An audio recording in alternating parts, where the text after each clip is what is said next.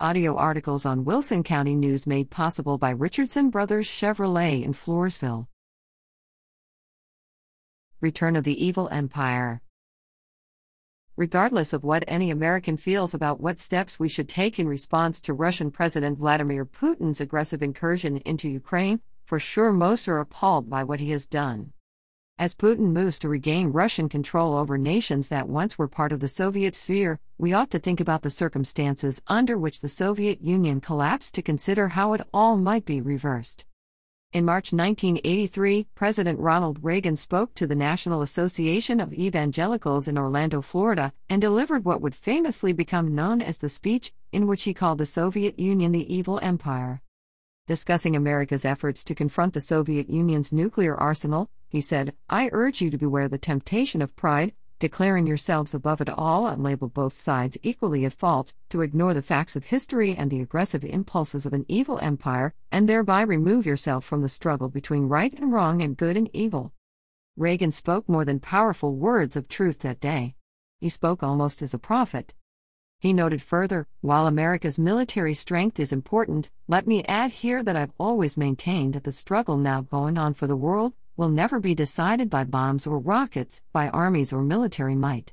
The real crisis we face today is a spiritual one. At root, it is a test of moral will and faith." Some 8 years later, the Soviet Union, which for years during the Cold War was thought to be the superpower rival to the United States, collapsed. There was no war.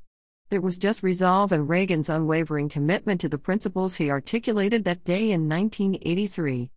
And 8 years after that speech, in 1991, Ukraine, now under siege by Putin, was freed from subjugation under the Soviet regime and declared its freedom, independence, and sovereignty. As Putin tries to reverse history, it is upon us to not forget that Reagan declared the global struggle as first and foremost a spiritual struggle, a struggle of good against evil. As Americans watch events unfold in Ukraine, we must refocus on what is going on in our own country. If we lose a sense of the importance and relevance of Reagan's words as they apply at home, we surely will not know how to relate to events as they transpire in the rest of the world. And there is plenty of reason to believe we are losing that perspective at home. We see a direct correlation within our own borders, in our own country, of the decline in faith in the eternal principles that keep us free, and with this decline, Americans are gradually but decisively choosing to abandon their freedom. In a survey published at the end of last year, Gallup reported that 69% of Americans self-identified as Christians in 2021, compared with 90% who self-identified as Christians in 1971. 21% said they have no religion in 2021, compared to 4% in 1971. In 1965, 70% of Americans said religion is very important to them. By 2021, this was down to 49%.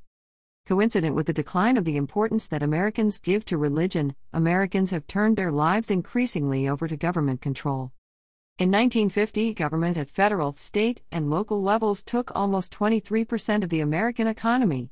In 2020, this reached almost 45%. Turning back again to Reagan's words, but we must never forget that no government schemes are going to perfect man. Our struggle, said Reagan, is about good and evil.